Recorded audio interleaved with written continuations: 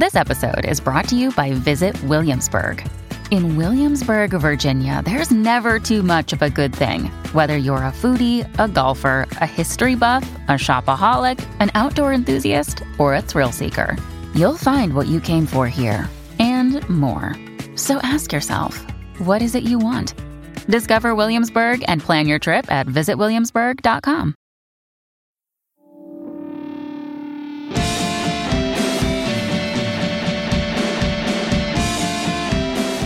Hello and welcome to Anatomy of Us. I'm your host, Melanie Studley. Yo. What's up, my friends? My name is Seth Studley. I'm a licensed marriage and family therapist. Welcome to the show today. It's going to be a fun show. We're going to talk about the movie Encanto, and there is about 8,000 podcasts we could do on that in relation to family systems, who you are in a family, and all kinds of stuff. So let's get ready and rock and roll. That's exactly right. We watched Encanto a while back, and as I was watching it, I immediately, and this was like right when it came out, I immediately was like, family of origin, oh my gosh, like it's all these things, and people represent stuff, and blah, blah, blah. So I'm super excited to talk about it. I watched it again and took like 4 pages of notes. Right, and from a Seth said he was going to take notes, but he took 0. They're all right here, baby. All right here. Okay. In the hard drive. Okay. The soft drive, rather. My brain's not hard. Anyway, being a literal family systems therapist, this is all we learned about in grad school.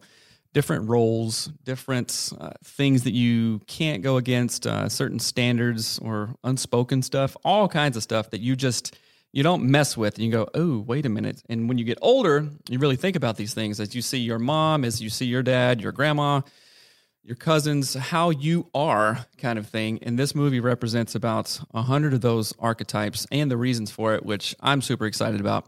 So, you guys, first off, this show is brought to you by getfaithful.com/anatomy of marriage. We're going to be talking a lot about family systems. And if you go, ooh, that's me. I'm the scapegoat. I'm the overachiever. I'm the underachiever. I'm the one that I'm the secret keeper kind of thing. Go to getfaithful.com/anatomy of marriage to maybe figure some of this stuff out. Because when you walk around and you have this heavy baggage, you're like, I don't know how to get rid of this. You got to talk to somebody. You got to talk to a therapist, a coach, someone who knows what they're doing. So go to getfaithful.com/anatomy of marriage to get your therapist today. That's right. All right. So diving and jumping right on in. I want to talk about, do you have any thoughts just right out of the gate of what you want to share, like in roles? I want to talk about like the roles of each character, what I think they represent, because I've heard a lot of things out there on the internet that I think are slightly inaccurate. And I'm curious if you have any thoughts. Are those things from a family therapist perspective? No. Or just kind of anecdotally? Yeah, sort of just that. Armchair psychologist? Yeah, I think so. Okay. So one thing, and I'll start out with the very first scene. And I had he's a psychiatrist, a licensed psychologist, an Indian dude, native guy, and his name is Dr. Duran. And I've read a bunch of his work, and I've seen him. And every time he comes to town, I have dreams, right? And it's like super trippy. Like he's a legit medicine man. I respect him a lot. And he talks about historical trauma and multi-generational trauma and all this stuff. And he explains it in the easiest way possible. He's like, oh, something happened. Like something happened, whether it was to your grandmother, to your grandfather, to your mom, dad, to you when you were younger, something happened. And most of the times that's in reference to, oh, yikes, some kind of trauma happened. So if you remember in the very first scene, or one of the first scenes in Encanto, it's like, okay, and I'm not sure what was going on in Colombia at the time. I imagine some kind of civil war or something like that, right? I should have looked that up, sorry. But the dad, maybe patriarch of the family, died, right? They had to move their entire house. They lost their house. They lost their land. Sounds very familiar, doesn't it? Yeah, sounds like wow, Native Indian American country, right?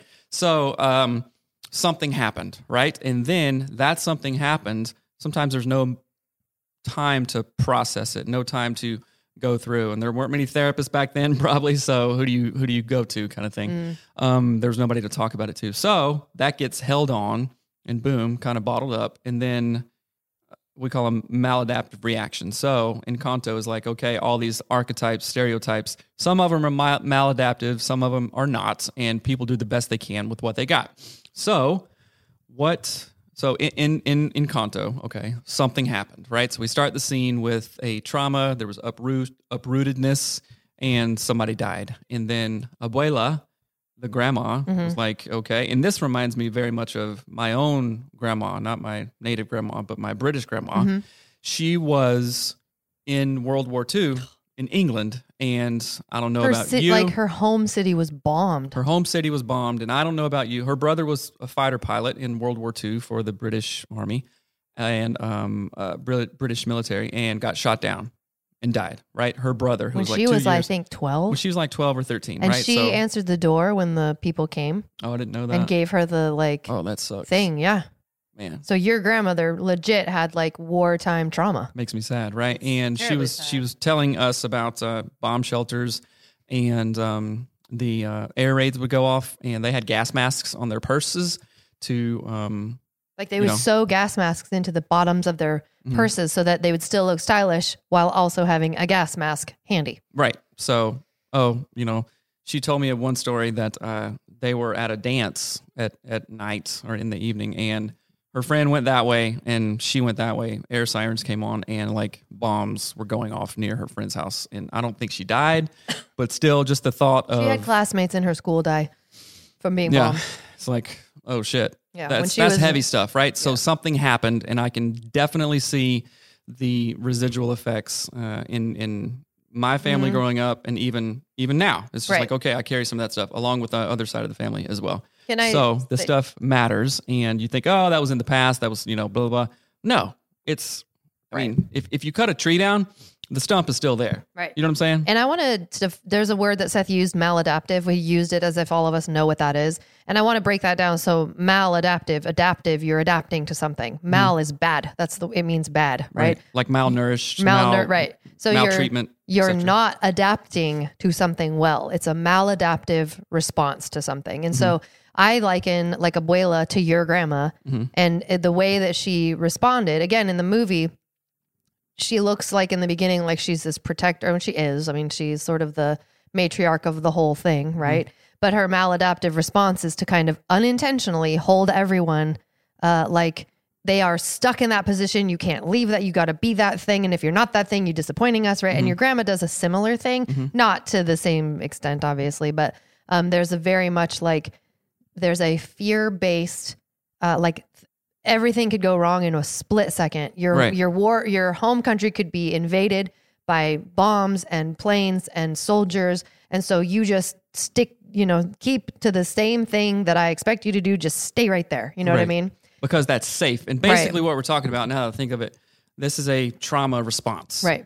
It's like the trauma, the adaptation, not all of it was maladaptive, but the adaptation of like, oh shit, we have to make this work. Like the one scene when Abuela, at the very beginning, when Abuela finds herself now without a home, without a country or land, and then, now without a husband. Right. And with three children. With 3 children. It's like, okay, what just happened? The threat is still there. There is no other, the only 2 choices are to die or to pull it together. Let's go. So then you go into the not fight, flight, or freeze. You go into the action mode. I mean, maybe it's a fight to stay alive, I guess. But coming from that can be trauma responses. And I didn't even know we were going to go here, but we can even talk about our own, like, I don't know, but we'll stick to the No, the I think we here. should in a way. Like, I think there's a lot there. So if you have like historical trauma, so it said, I Googled it, they were fleeing from Venezuela. That's what it says in the thing, to Colombia. Oh, I see. Right. And so I think it's made up. I don't know that it's like a historical reference or anything, but so there's a lot of that. That's historical trauma. Like you're fleeing your what's that called? When you're like kicked out of your country. What is that called? Exiled. Yeah, but there's a group, a refugee. You're a refugee, right, at that point. And so that creates this cascade of maladaptive responses. Again, none of them are meant to be hurtful. None of them are meant to be stifling or whatever. But as they sort of perpetuate themselves, it's almost like a genetic, like in a plant. Like if you graft on this weird thing and then it grows and grows and grows, it goes down your family line, like a lineage. Well, there's even a study called epigenetics in Indian country. They call it blood memory kind of thing. Yes. Like, my body, my cells know that. Which, listen to this. This is absolutely mind-boggling if you've never heard of this before. So when it's called, what is it? Fetal, whatever. So when you are a pregnant woman and you have a female baby, like a female zygote. When that becomes an embryo and then a baby in your womb, they already have your grandchildren's eggs inside of them. Mind blown. Like when I was pregnant with Hattie, my body had already created all of her eggs. So I carried my grandchildren. Right. Half of them. So if you go through trauma while you're carrying that, you imprint chemicals, spiritual, emotional, mental, like you imprint that epigenetically. And that's why, so that's one of the reasons why we always argue for really positive vibes when you're pregnant. Like you're not only stamping chemically what's going on in yourself. Like, so if you have anxiety and you have depression and you're pregnant and all you do all day is think about how you hate yourself and you're flooded with like cortisol and sad things. And you stamp that on your kid, but also on your grandkid. It's epigenetics, right? It's real and it's crazy and it's boggling. It's mind blogging. I thought you were going to tell about the story when your great grandfather went to boarding school from the reservation, ran away from the boarding school, like walked on train tracks for 5 days or something like that in the winter, and then got back to his I don't know that it was the winter. He walked like 3 states. He walked 3 states, right? And so he essentially... As like an 11-year-old boy. He essentially said, hey, F this, I'm out, F right? you, white man. Left of school, right? Your dad did the same thing when he was a kid, but that was just regular public school. And then you did the same thing when you were like I wasn't going to say that, but that's really funny. So my that's really weird. Did you know that when you were 8? No. No. Right. I think you probably didn't even know that your dad did it too. No, I had no idea. Right. I ran away from school and walked 7 miles in a thunderstorm home. How old were you? I was 8, I think. I was in like 3rd or 4th grade. Can you imagine Hattie doing that? No. And the roads I was on. What if Hattie walked from her school now to here? I'd be like, oh my gosh, she lives 1 minute away. When I was a kid, I literally walked 7 miles in a thunderstorm, like rain and lightning in Washington State on roads with no shoulders. And if you're from this area, if you know like Renton, May Valley, what is that elementary school? Maple Hills Eagles. I walked from Maple Hills to the Tiger Mountain Country Store where my neighbor saw me walking soaking wet as a 9 or 8-year-old kid and picked me up. Like, I don't know. My dad did the same thing and my great grandfather did the same thing. Interesting. It's interesting. But anyway. Back to the show. So I think that Abuela represents matriarchy and historical trauma and unintentional maladaptive responses. And a very strong approach to like, oh, it's up to me. I can sink or swim. And on a real level, she swam and created a family and, got her little nest together and made it work, right? While still like in the back of her mind, not having processed that trauma and then started kind of playing out like these roles of safety. Here's your thing. Don't get out of line. This could happen again. You don't know what I've gone through. And she never says any of those things. She never explicitly says, like, this person must act this way, and if they don't act this way, I'll be mad. But she corrects constantly in the movie. Like, you can see her. She moves people's seats at the dinner table. Right. She does all that. She's always sort of like puppet stringing from the top. So one of the things is, I like talking about over-indexing all the time. If say that, you're 50 pounds overweight and you're like, F this, I've had enough, this is crazy, I'm starting today, and you do something crazy, right? So you're over-indexing, it's not balanced, and you're going to burn out kind of thing. If you wanted to start a workout program or like, okay, I'm only going to drink water and eat potatoes, and that's it for 90 days or something like that. You're over-indexing to one side, and it's not going to work in the end. So what she did of having zero control. I'm being pushed out. We're being invaded. My husband died. We have nothing. That is zero control. Right. Nothing. Right. She over-indexed to hyper control. It's my way. It's safe this way. I can control it. I know where it is. And that's a very, very easy response. Right. Think of it this way. So my mom was in a car wreck recently and she got rear-ended and she has like some legit PTSD. We talked about it. I'm like, Mom, I think you should talk about this, right? Because she was super nervous to drive and she even was more nervous when other people were driving. Oh, I didn't know You see what I'm that. saying? Yeah. So like when my dad would drive or she'd ride with me or my brother or whatnot, she'd be like super duper Yeah. On edge. on edge, nervous. Why? Because she didn't have control of the situation. And in that sense, the body keeps the score. Like that is a book by Besser van der Kolk. And it really is like your body holds all of this stuff. It's not your brain. You're not thinking about I it. think it's Vanderkolk Vesser. It's Besser. I don't even know. Vans are awesome. That's his name. Yes. It's Besser Astrovan. Wow. Anyway, so I want to talk about the different characters as well. So Mirabelle is the main girl. Louisa is the big strong one. Camilo is the shape-shifting dude. Peppa is the one who has thunderclouds around her head. And then Dolores hears things. And Bruno, we don't talk about. And then Isabella is the one who's quote unquote perfect. I think she's the Elsa of Encanto, which really bothers me. I don't know why they wrote her so close to Elsa's like character. And even the way, okay, if you love Encanto like I love Encanto, I hope you're annoyed that she also goes, what else can I do? Like she sounds like Alanis Morissette. Like why did we say the word do as if it has like 8 more vowels in it? It really drives me You bonkers. can thank Tom DeLonge from Blink-182. She has like a, that was really funny. It totally sounds like that. But anyway, Yeah. so I want to, who do you want to dive into first? Does anyone stand out as being important? Any of them. I mean, I don't know if we're going to go through all. I kind the of want to. characters? I actually kind of really want to. Okay, so let's start with one of the main characters, Mirabelle. Oh yeah, the main Right, chick, the one right. who does. Okay, also, Spoiler if you alert. haven't seen Encanto, don't listen to this because Right. you'll be sad. So she's the one who quote doesn't have a gift, right? What are your thoughts on that right out of the gate? She didn't get a gift, and Yes. maybe because I haven't really thought about why she didn't get a gift, but she knew that something was wrong, right? You know what? Maybe her gift was intuition of, wait a minute, this is kind of going sideways. I want to tell you what I think it is. Well, can I finish what I'm saying? Somebody said you interrupt too much, and I am thinking of that. So, somebody. Oh, I want to dance with somebody. That's how my brain works. Keep on. Anyway, go back to the thing. She's not the black sheep, by the way. Go to the. Oh, I think she is. No, she's definitely not. She is the one who kind of like that. She's the canary in the coal mine kind of thing, right? So everybody else got their gift, right? And who gives the gift, right? Who reveals the gift? I know the magic candle does, right? But The house does. The casita does. right, but And the candle. and abuela, right? yeah. She does the whole ceremony. She's about that, right?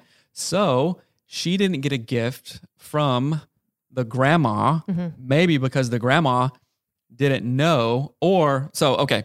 All the other people had their role. They had their gift, right? Hey, abuela's going, okay, you're the strong one, you're the pretty one, you make the clouds, you listen, all that stuff, right? But she could not come up with a gift for Maribel. Maribel, because this is where you get into Mirabelle, some psychology piece of it. She's like, oh, I don't know what's going on over here. So, okay, you just sit over there, be quiet, don't do nothing, right? Because I don't know what to do with you, kind of. But Mirabelle knew, like in her heart, she was like, okay, this has some tension. You better tell the kids to go get Hetty. This has some tension. We don't know what to do with it, right? So she was kind of the where are you going? Okay. So Mirabelle.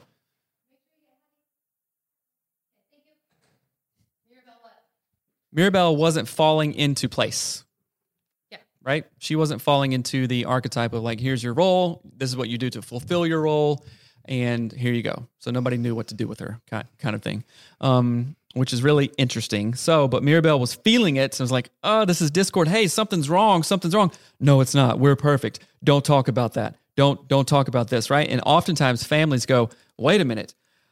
Uncle over here is doing something weird. Oh, we don't talk about that. They get shut down, kind of thing, right? When I say something weird, I mean like abuse or something super shady. You know what I'm saying? So a lot of families tamp that stuff down and go, nope, we've worked hard to cover this up. We've worked hard to create this life. You should be thankful. Just be quiet and go forward about your business, right? And you're like, this is driving me bonkers. No, I have to say something. So that is Mirabel's role from a family systems perspective. I'm going to challenge that, and here's why. That's because okay. we have to talk about Bruno, who we don't talk going to about. him already? Yes, because I think in so many assessments of Encanto say that Bruno is the black sheep. I believe that Bruno actually represents truth, and that Mirabel is the black sheep. Because if you read the definition of the word black sheep, it says someone who does not fit in with the rest of a group and is often considered to be a troublemaker or an embarrassment. That is Mirabel for the entire film. Her grandma is constantly telling her not to do that. Let someone else do it. You're not supposed to do that, right? She just... So generationally, because Bruno is Mirabel's uncle, But let right? me... Yeah, but let so me... there can be two black sheep. Hath been two black sheep? That's right. So I say that, I think you're right. Like you're saying, it's like generational. He was the first one, and now he she's knew the second something one. was up. But I think that Bruno represents truth because his whole gift is making like visions. What is it?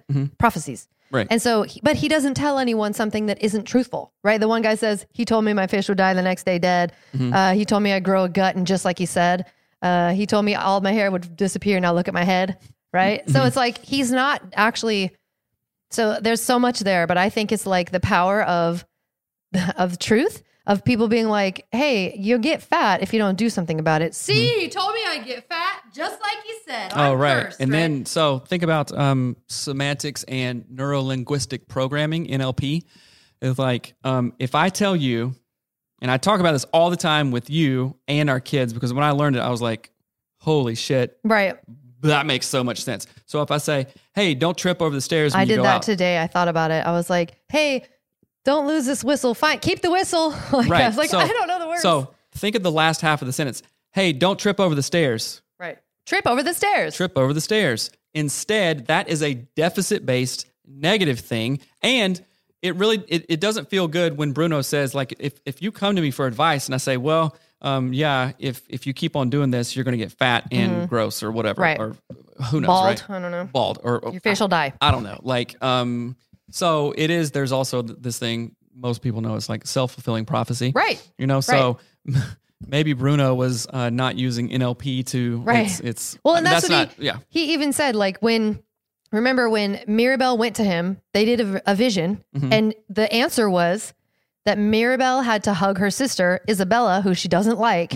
And Mirabel got mad. She went, oh, and he said it happens every time. So I honestly think Bruno represents truth, and that when he shares the actual truth, everybody gets mad. Abuela gets mad. All of them, when they have, like, it's going to rain on your wedding day. Right. Self-fulfilling prophecy. She made it rain. Peppa made it rain on her wedding day. And so it's like he says the truth, then people get mad, and then he gets ostracized for it. But in a sort of a broader sense, to me, he's representing the things that people don't talk about. We don't talk about the truth. We don't talk about Bruno. We don't talk about the truth. That like blew my mind when I was thinking about it when I was doing the dishes. And I literally was like, we don't talk about the truth. Like, it was really funny. Nice. Okay, so let's go to the other character, Luisa. Luisa, she's like one of my favorite. Everybody's favorite. By the way, I want to do a Luisa retreat for women who carry too much. So say that you want to do that. Put a comment somewhere and say that you'll go on a Luisa retreat. Can you turn that away from me? I'm like boiling to death, sweating. But I literally thought of the word sweaty spaghetti right after I said that. And then that was funny to me. So Luisa is a strong one. Man, it's so hard not to sing the songs in my head when I'm talking about it. But Sing it. I love her. So obviously she $100 represents. says that you're going to sing it. I'm before going this to. show. I'm going to. So you better give me that $100. That's not how it works.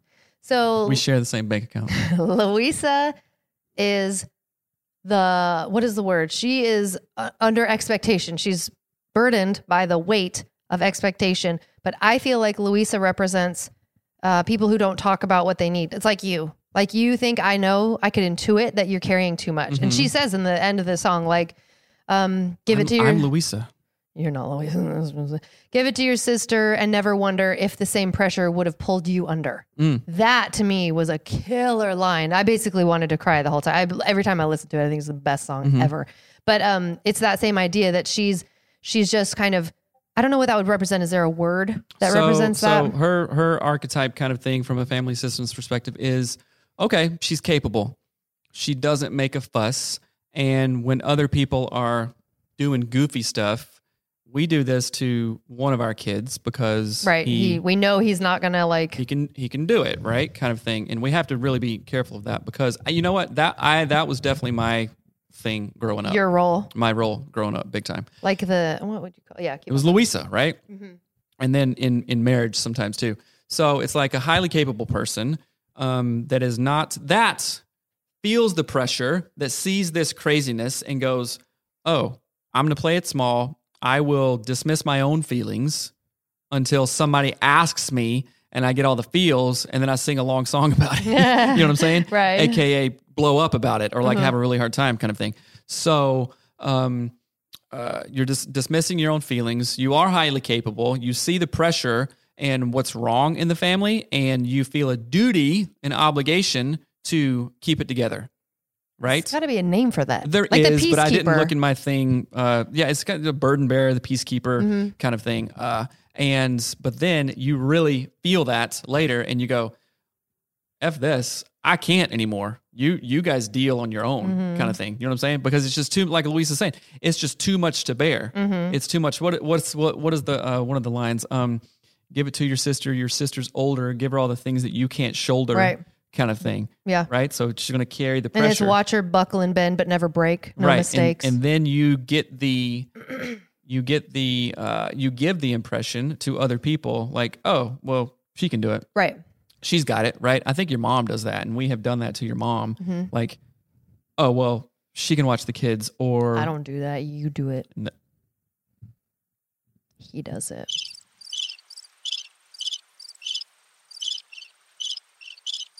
Okay, turn the crickets off. I'm the DJ over here.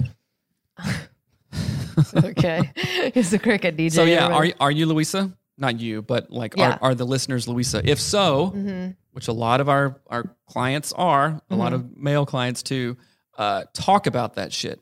Talk about it. If you conflict avoided is what? Conflict multiplied. Conflict avoided. I can take it. I can shoulder it. I'll white knuckle it. I got this. That is only multiplied later. And for guys, so talking about like epigenetics and stuff like that, like maladaptive reactions, it can be multiplied silently. It can be multiplied by, and do not think I'm crazy for saying this, by the effects, the multiplied effects of holding this in has so much health problems. Oh, it can be like arthritis, heart attack, high blood pressure, stress, diabetes, anxiety, depression, anxiety. You just said anxiety twice. I know, I was saying it fast. All kinds of stuff. Right. All kinds of stuff. And then guess what you do? You do coping mechanisms. You go drink too much. You smoke too much. You work too much. Gamble. You gamble. You do all kinds of crazy stuff, right? Because you're not talking about it. So conflict avoided equals conflict multiplied just doesn't mean like a loud argument with your spouse. Right. Internal conflict, external conflict, right. all it's like spiritual conflict. Compounding interest. Like the longer you wait to talk about something, the more it grows and grows and grows. And it's like beyond, it's compounding. It's beyond just regular trajectory or whatever. Right. But then on the other side, on the other side of that, conflict shared. No, conflict? Yeah. Conflict shared is a conflict. What is it? Divided? Hold on. I don't know. Something like that. But conflict shared is conflict, maybe not dissolved, but conflict diluted, we'll say. Is conflict lightened. Conflict halved. Oh, that's right. Conflict shared is conflict halved. So you saw in the movie when Louisa told Mirabel about all of her stress, she like broke down. Like she went from being, nothing stops me. I've got it all. Diamonds and platinum. I find them in platinum, right? Like my favorite line. So she goes, it's this like workhorse mode. And then Mirabel says, your eye is twitching. And then she like denies it, and then breaks into song, right? So she breaks down. So I'm bringing that up because the workhorse of the family, the peacekeeper of the family, the you of the family, right? When they get an opportunity to actually share and someone might actually listen, they tend to like dissolve into a puddle of tears, right? Or anger, because there's so much usually pressure. It's anger first, and then it depends tears, on. I mean, right? I think it depends on the person and what they're going through and all that stuff. But I think of like even in like when, it's going to sound totally weird, random, but like when my grandmother was sick for a really long time and my mom was taking care of her. Now it's not my mom's mom. It's actually my dad's mom. And so my mother was taking care of my grandmother and she was just like the one who would show up and do everything. Right. And that pressure was so intense that she would like, you know, not in a bad way. She was always pretty balanced about it, but like you could see when there was a moment that she could talk about it, it was just like, you know, because it was such a big burden. And so what? Maybe that's why I'm a therapist in the first place. Like I see the value of that and I can see it in other people. And when they share it, kind of thing, is that serendipitous exchange thing that I talk about. Yeah. When they share it, that kind of gives me permission to share it. And it feels really good to be able to be the Mirabelle to the Louisa in that kind of situation. I just wish you'd do that to me. You're too close to me. Sorry. Can't see it. I think that that's a really good assessment of that. And I think it's an important role to talk about. Also, like when you start talking about these things, it's really hard for people like that. And so just to kind of have that awareness in your mind, if you feel like the Louisa, you feel like you want to talk about these things, don't be surprised if it feels like this massively overwhelming thing. And in that case, journal. Yes. You may accidentally fire hose someone else. 100%. Okay, so who do you want to go to next? I want to talk about Peppa, the one who makes weather. What's that? Oh, it makes weather. Okay. Because I think that Peppa is a great example of, what is it called? Mindfulness. Actually, a lack of mindfulness. Well, kind of. She's like a kind of a mix of it. She does both. She tries. But it's interesting. It's like she can control the weather when she wants to, but when the weather is controlling her, she has a really hard time not doing it. Does that make sense? Like not controlling it. So I think that she's a really great externalized example of the internal process of like, you know, there's one time when it's like, I think it's when something bad starts happening. The house starts falling down or something. And she's starting to like thunder and she's trying to make herself stop. And she's like, blue skies, blue skies, blue skies, blue skies, or something like that. And it was really funny because it made me think of like, that is a really great example of mindfulness. Yes, that's what I was going to say too. It's an example of mindfulness and present moments awareness, right? There's this whole thing called MSBR, mindfulness-based stress reduction. Like you can reduce stress over and over and over by doing MBSR? these mindfulness. I think you said it back. Anyway, I don't know. MBSR, mindfulness-based stress reduction. Yeah, and you can actually control it, right? And say that we follow Peppa along, you know, say the movie was long or something. And she was like, oh, wait a minute, I can control this. You know, I'd want to see like a scene of her meditating. Then it turns into freaking Elsa that's shooting ice castles. Oh, no, that's not present moment awareness. Or maybe it is. Elsa, maybe you can decide to be like, I'm ripping this bastard up. Let's do this. Tornadoes on everyone. Yeah. No. Yeah. So yeah, that's I think that's a good read of Peppa. Right. How does that play into the larger system? I don't know. I mean, she is representing, I think what I love about her role is that, again, even if it doesn't play into the whole system, even if we don't make that tie or that connection, I want you to think of Peppa and how the weather pops up. Like when Antonio, her son, is going to get his magic or whatever, his gift. And she is like looking at him and she's saying, I'm so excited, but then she starts to rain.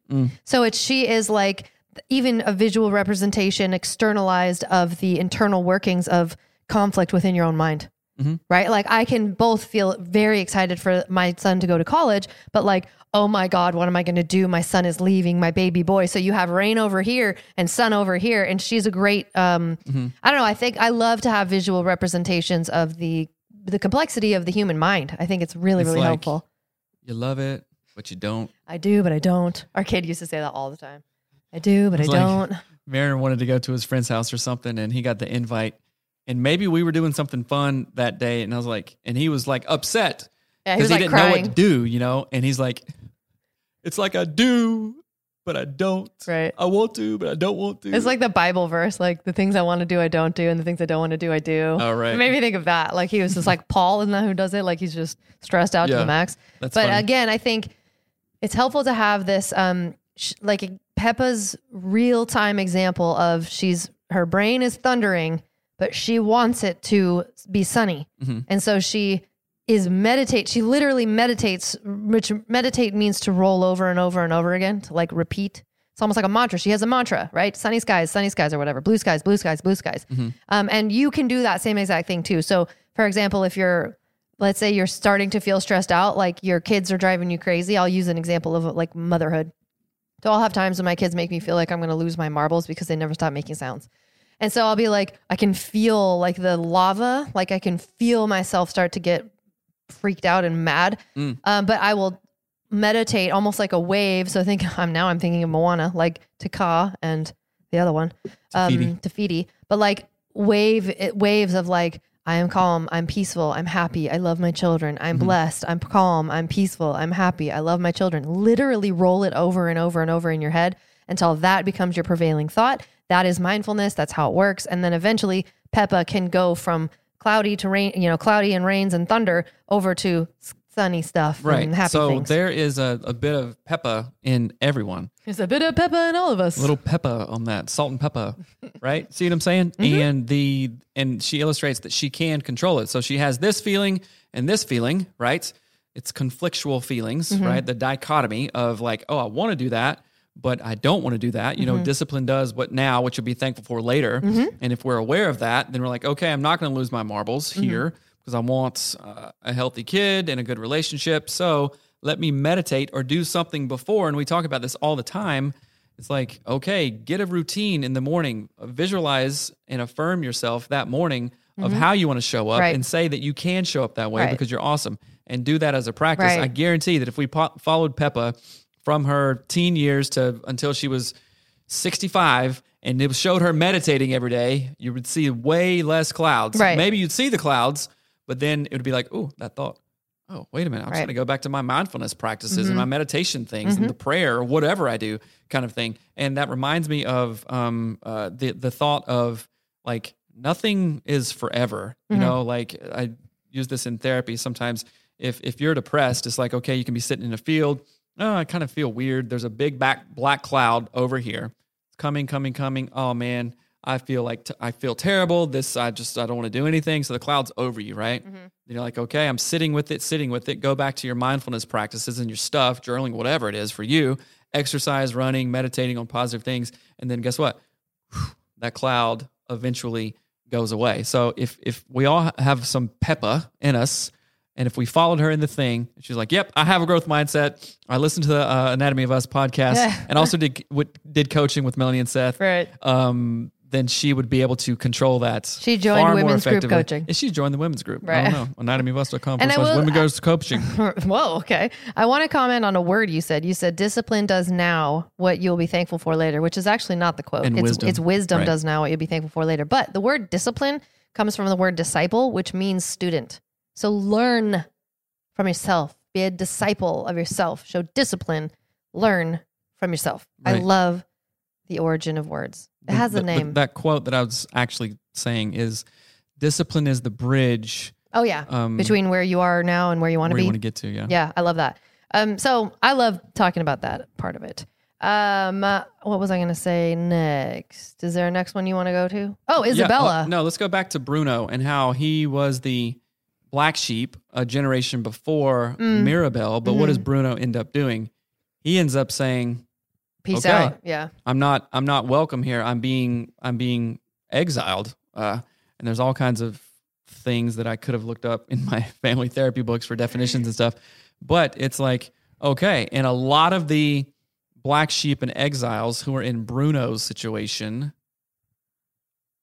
to the extreme, and I work with these folks and have for a long time, get a severe and chronic mental illness, i.e., bipolar 1, bipolar 2 disorder, chronic schizophrenia, things like that, where it's like, okay, your brain is just, and then you end up homeless, not able to hold a job. You can't really be friends with anybody because all kinds of stuff.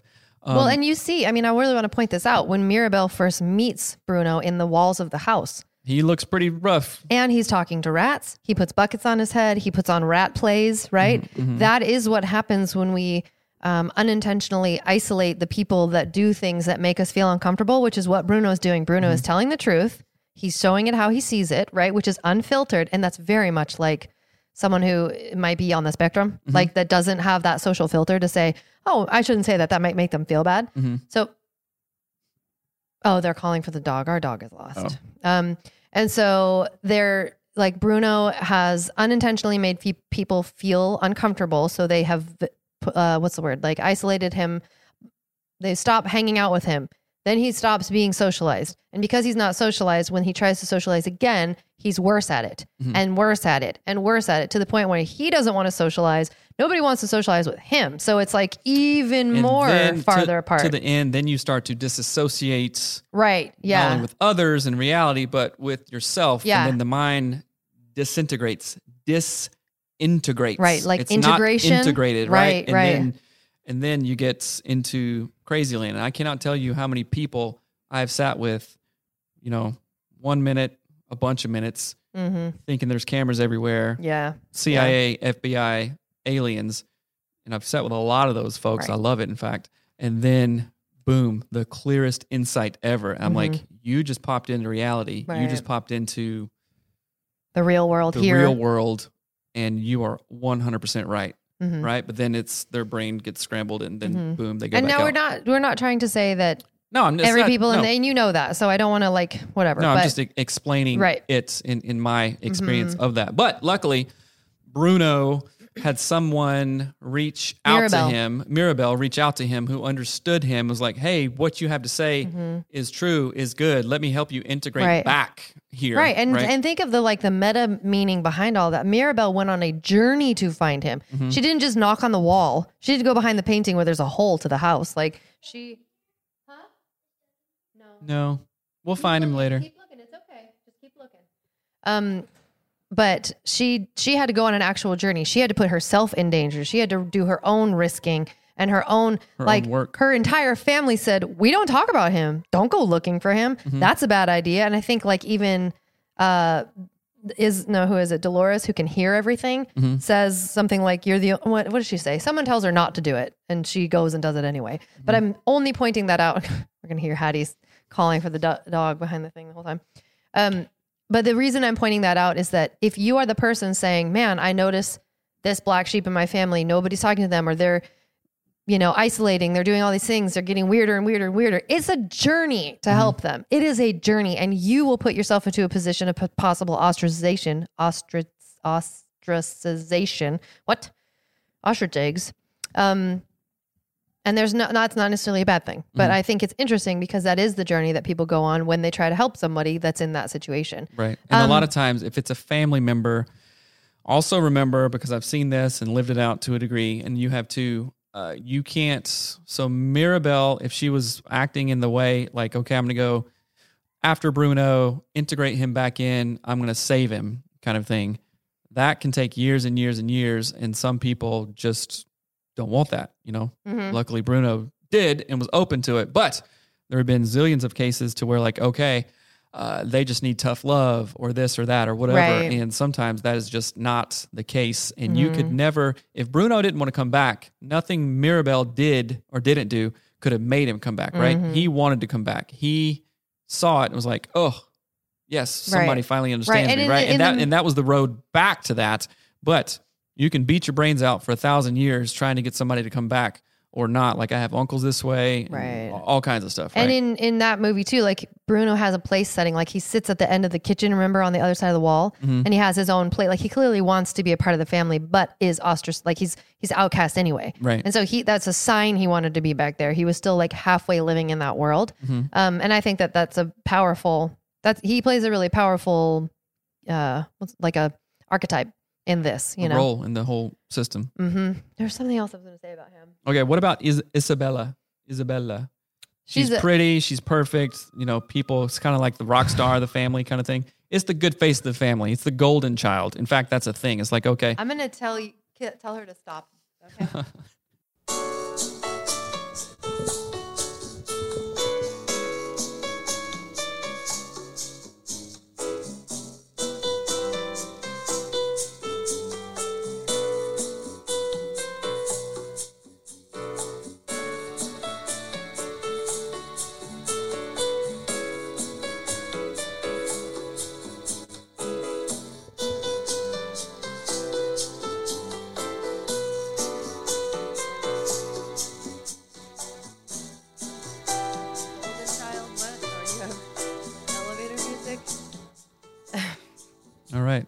she's back.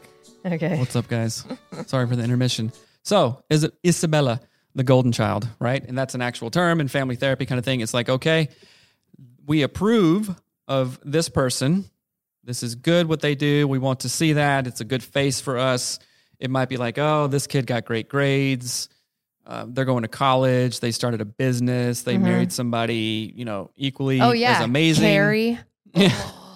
I told her, I said, I'm Louisa and you're Isabella and everybody knows it. Whatever. Right? But that is the thing. But in the end, how happy is Isabella? Does she want to marry the perfect guy that everybody, Abuela and everybody picks for her? No, she doesn't. Why? Because that's not what she wants, right? So she's giving up some of her autonomy to play a role as a face to kind of like look for good the family. She says, I did never want to marry him. I'm doing it for the family. Doing it for the family, right? The forward facing kind of like, okay, this is what you see in the window dressing kind of thing. What you don't see is the bullcrap storage room that hasn't been dusted for 1,000 years kind of thing. So I'm asking people, what role do you play in this? Are you the golden child kind of thing? Are you Isabella or Bruno, the black sheep? Are you what's the other one? Louisa. Do you bear the burden of stuff and you don't talk about it and you dismiss your own feelings? Or are you? I really don't know much about the other ones, so I think that's pretty good. No, that's fine. Well, I want to keep talking about this one, unless are you? Oh, the golden child. You're going back to that. I want to. Yeah, there's a lot of things I think about that, but like the actual definition of the golden child is one who is favored or the favorite in a family, on a team, work, etc., often held in high esteem by others, and for whom there are high hopes. Oh, high hopes. Right. So it's just expectations of. And then also in that realm of, okay, I have really high hopes for you. You're the golden child. There becomes a very narrow way that you can be successful and be that golden child. So you start doing something out of bounds. You grow a cactus when you're known for growing roses. Then all of a sudden, what are you doing? What's wrong? Don't do that. So then, okay, I'm not going to do that. That's a rubber fence kind of idea. Like the golden child pushes against that rubber fence concept and gets flung right back in. Like, don't do that. That's farther. You're not allowed. Right, but no one actually says that. No one says you can't do that. Right, they just you feel the tension of it, like with a stare or the like a questioning of like, what are you doing? Right, what's why would you do that all of a sudden? Right, I also had that role. Yeah, for sure. Yeah, I did too. You did? No, Carrie's the golden Carrie didn't child. Have that. Yes, she is. Carrie just is the golden child. Like in her, she doesn't do anything wrong. It's Jesse. You're right. It's Jesse. It's not Jesse. It is him, and he feels it, and he never talks about it. That's so true. Jesse is both the golden child and Louisa. Maybe that's why we're friends. There you go. That's actually not... Mind is being blown right now. I'm trying to think of what else. Okay. I don't think there was any other characters. I think Dolores hears things. I don't know what that could represent. If I thought about it for more than a minute and not on a show on the spot, I could come up with some... good stuff. But I want to ask you guys, what character are you? Who do you see yourself as? And that's not like a curse. It's not like, oh, I'm so-and-so. Oh my gosh, this is terrible. Right. No, there's ways out of it. Or not even ways out of it, but ways to navigate it healthy. Ways through it. Guess what? Since I was oh my gosh, I was also in some degree the golden child, also burden bearer / black sheep. When I was like, I'm out of here. I'm moving you were all to the Seattle. Things. No, I'm serious. Okay. I'm not joking, right? But guess what? Through all kinds of stuff, therapy, coaching, I know. There's so much more that I want to talk about. Having a growth Hold mindset, on. You can get out of that. Right. It's not like this, you're handcuffed to these things forever. There's a couple more things that I want to talk about, unless you need to go. Do you want to? Okay. So I wanted to talk about actually the candle itself represents, in my opinion, tradition. Like the candle is just like, we do it this way. We've always done it this way. We never do it any other way. Does that make sense? Yeah, but I disagree. What do you think it stands for? It stands for, it's an external thing. So they think that they need the candle to have a rope, a tie to this internal God-given awesomeness, right? And if the candle goes out, that's it. Well, I'm saying almost the same thing. Like if the tradition, it became a tradition, but I see the candle as like an external representation of what people actually have inside themselves, but they just don't know it, right? So it's like I don't have my gifts. I don't have. Remember, all their gifts went away when the candle went out. Mm-hmm. You see what I'm saying? Mm-hmm. So the candle went out. Oh my gosh, I'm not strong. I'm not insightful. I can't do this. But guess what? It was inside you the entire time. So what's a real world representation of that? Like So if I lose my job, if I lose my job, I'm nothing. If I get divorced, I'm nothing. So the candle, not so much family tradition, in my opinion, but identity. The candle represents identity. Represents. Oh, I mean, well, yeah, because my identity as the strong one, the burden bearer, I shoulder everything. But the candle went out. Now I'm not that anymore. Mm-hmm. What do I do? Right? And then you have an internal like crisis, kind of conflict of like, what's going on? Who am I? Right? But in the end, you don't need a candle. You are the candle. That's right. You are the candle. That's exactly. See what I'm saying? And how does this apply to marriage? Getting heated, girl. How does this apply to marriage? You don't make me happy. You do nothing for me. No, I thought we were talking about a candle. You don't make me happy. You don't complete me. You don't do anything, right? And when I look to you for those things, what kind of relationship do we have? The worst. Am I sexy if I do that? No. You want to jump me if I do that? Never. Right. Or I'm like, oh, fuck this. I am the candle. Don't talk like that. I'm the candle. I have it inside me. How confident is that? How attractive is that? How willing are you to be like, yes, that? And what kind of relationship do we have? A good one. Right? You're not listening. I am. You said, what kind of relationship do we have? Okay. All right. Plus you're saying to edit something out. Yes, I am. We have this on the thing. So does that make sense? Yeah, I agree. I think that's a good You are the candle, Louisa. You are the candle, listener. You are. Mm-hmm. And I think in a larger sense of it, what I love about this is the end. There's a song in the movie called Two Oruguitos, which is two caterpillars. I don't know if I'm saying that right. Two oruguitos. That's exactly right. So I love it. And I looked up the lyrics. Actually, I didn't look them up. We always have closed captions on our television. We always have done that. Just typed it out. No, it says it. It translates. You know, kids that grow up with closed captions get better read readers earlier. Yeah, I know, but We're the best parents. I love closed captions, especially when you watch like a drama and like that's English and someone's hard to understand. I'll just read that. It's easier. Basically. But anyway, Two Oruguitos is two caterpillars, and oh my gosh, the language in this song is like doy. So they talk. It says two caterpillars. Well, I don't want to read the whole thing, but like yo doy. Yo doy. It says basically what I think that this song is representing, which is the song that Abuela and her husband, when they first meet, that song plays when they're like, she's reminiscing and she's at the river with Mirabel. And there's lyrics that says, don't you hold on too tight. Both of you know it's your time to grow, to fall apart, to reunite. Wonders await you just on the other side. Trust they'll be there and start to prepare the way for tomorrow. So like that whole thing is it's time to grow. And in order to grow, again, two caterpillars, you're a little tiny bug, you're a grub. You just be a grub here. And then all of a sudden, you got to grow. You need to turn into two separate things.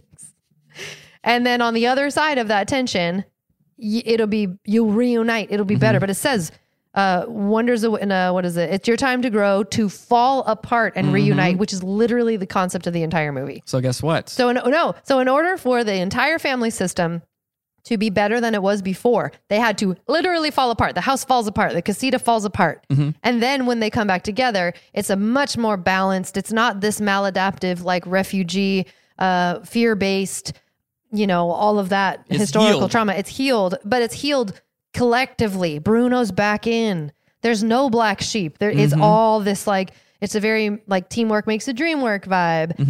But I just love it. I love that the song had to do with it and that it is so representative. Like the town helps. It's not, you haven't made like idols of each person's magical whatevers, right? So guess what? One thing that's so important in that, they didn't fall apart willingly. Like Abuela did not go, okay, I see this. I'm gonna tear it down, right? And it's the same thing. I was talking about a mastermind member about this today. Sometimes our body gets physically sick. Oh, yeah. Because that is your internal thing saying, okay, you're not going to slow down. Right. You're not putting the brakes on this, working, doing whatever, good or bad kind of thing. Your body inside you says, I'm putting the brakes on, boom, you're done. Right. Kind of thing, right? Did I elect to get sick anytime I've ever gotten sick? No. Right? Right. Or the same thing with you, right? So if you don't put the brakes on here and in your heart willingly, then your body would be like, poof, let's do this. And you see this in family systems all the time, all the time. Families would come in and the mom would have a raging drinking problem, right? And the dad would be super, super pissed.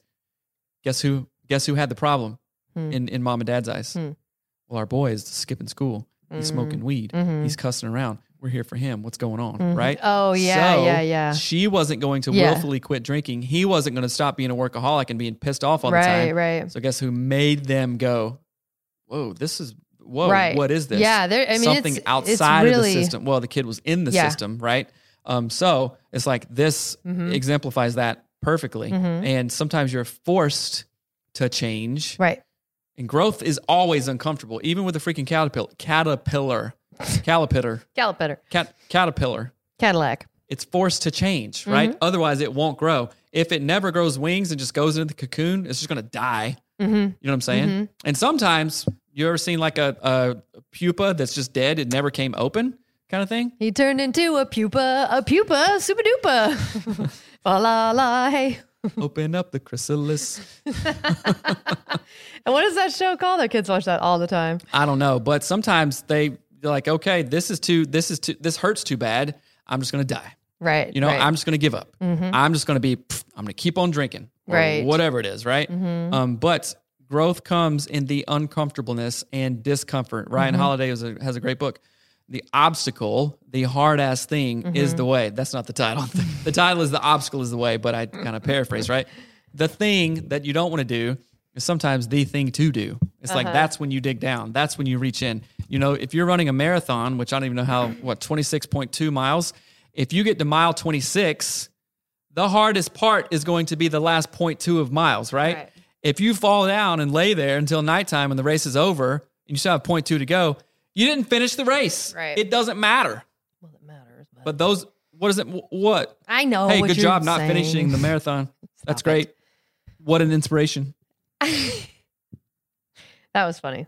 Can I say something about something? Yes. So you mentioned family systems things where you got like a family where the mother's an alcoholic, the father is angry all the time, and then they come in saying it's the kid's fault. That's why they're at therapy, right? So you see this with little kids too, when parents are when a system. I'm thinking of very specific friends of ours. You've spent some time with them recently and noted the awkwardness there. But remember when their kids were even younger, and we would go.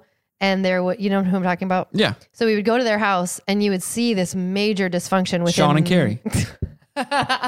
That's delightful. You'd see this major dysfunction within the marital unit that was manifesting in really terrible behavior in their children. But then the parents would just get mad at the kids, right? So the kids' behavior would be terrible because they're trying to subconsciously change what's happening in front of them that they can't put words to or whatever. And there was a line in a Jordan Peterson book I read lately, which was so cool. He's like, children may be little, but they are ancient creatures. And he's like, wired into everything that they do is the wisdom of our human race. And I was like, that is so rad. And he was like, they're never just listening. They're never just watching. They're like formulating the whole world. And they're ancient beings and creatures. Just an information vacuum. They're sucking everything in, trying to process it. And oftentimes crazy stuff happens when they don't understand. Right. And it was just really Come here, cool. Hattie. Tell us what's up, lady. We are going to wrap up, okay? We're not. We're recording a world famous podcast. See you later. Hi, Zinga. Okay, gotta Okay, scram. Go out there. If you let us finish, we'll be out faster, okay? Maybe this is a good example of what you were exactly saying. So say that's like, okay, so real time, me and Melanie are working like right now. And our kid came in with a concern. She's looking for the dog, right? She needs to be attuned to or attended to.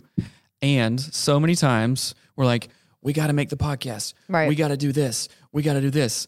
And the guests like fast forward like a speed motion thing on a camera. You see her coming in 8, 10, 20, 25, Mhm. 100 times, over the course Right, of right, 1, 2, right. 3, 4, 5 years. Right. And then, oh, guess what? Now she's staying out late. She's not listening to what we're saying, Mhm. as a teenager or Right. whatnot. Right. Kind of thing. You Because can we trace haven't it back attuned, yeah. to that. Mhm. But the podcast was important and this and this. Of course, we're going to like straight go attune Yeah. to her now, and the kids know that this is the work thing. Right. But if that went on for a long time, her ancient DNA would be like, what? This place What- isn't what is safe. that? I'm not staying here. Right. I can't. And Yeah. then will perpetuate to her offspring. Oh yeah, for sure. Mm. Yeah. So I think that this, what I love about Encanto is sort of, it has all of these layers of meta meaning wrapped within it. And we can learn from all of the characters and even the structure of their family structure, right? What's helpful, what's not.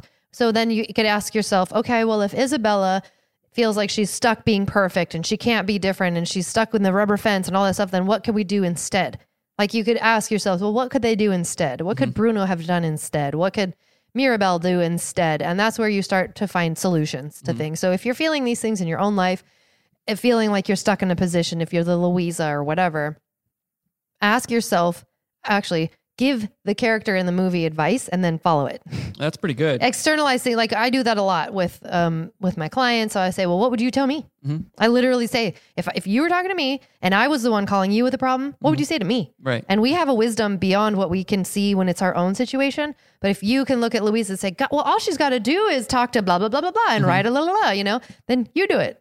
You Yeah. have wisdom too. It's all there. We had to do stuff like that in grad school. Like, okay, what things are we leaving unsaid? What kind of relationships? And it was a whole semester of doing that. And there was so much drama in that classroom because a lot of the folks had to go talk about weird stuff. I talked about really stuff with my Really parents. stuff? You talked about really stuff? Wow. Really Can't believe you talked about really unsaid stuff. things about within my family kind of thing when I was going through that. Right. And the drama was like, oh, the teacher made me open up a can of worms and it's, everything's messed up. But the teacher didn't do it, of course. It's just like an exercise in learning this stuff because that's what they were setting themselves up to do with their own profession and career kind of thing. Yeah. But I think that a lot of people don't do this stuff. Like you said, oh, well, Bruno could have done this.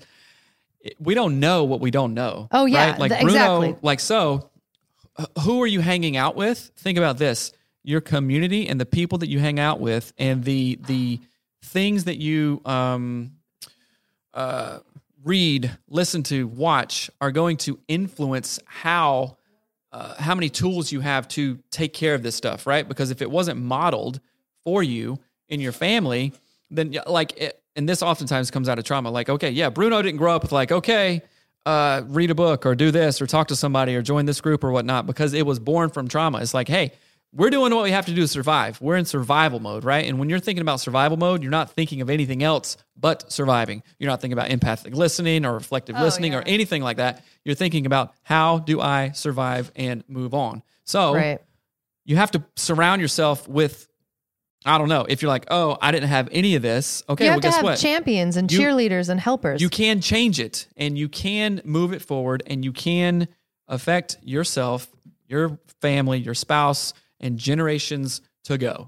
You absolutely can. That's right. There are ways to do it. So, you guys. We weren't done. I'm not, don't outro it yet. Oh my gosh. I have to tell you about women's group coaching. I was. Not We not should have over talked that about sound. it before. Oh, yeah. We got it's a whole minute. It's good. Ready? But no. So I want to tell you about women's group coaching and how it applies to this thing. Like you were just saying, you don't know what you don't know. Having a team of people around you, having a group, a cohort, or let's say dang it, I forgot the word. I can't think of what it is. Anyway, Bad Babes Murder Crew? not murder crew. It was battalion. No, whatever. Doesn't matter. Oh my gosh, that's the most boring thing ever. But anyway, having a group of people around you who are saying, I am interested. It's almost like having all the Mirabels around you, like having 40, 100, 10 in your group, but then 400 outside of that. Like there's a room full of Mirabels who are willing to go on a journey with you to help you unpack the things from your past that are tearing you inside or tearing you apart, to help you discover what else can you do? Like Isabella, like you're going to grow and these people are going to help you get there. You're going to become a Mirabel for somebody else, right? Yes. So you should sign up for women's group coaching. If you do it before, I don't know if this episode is going to come out later, but whatever, sign up. Go to anatomyofus.com and you will find the coaching tab.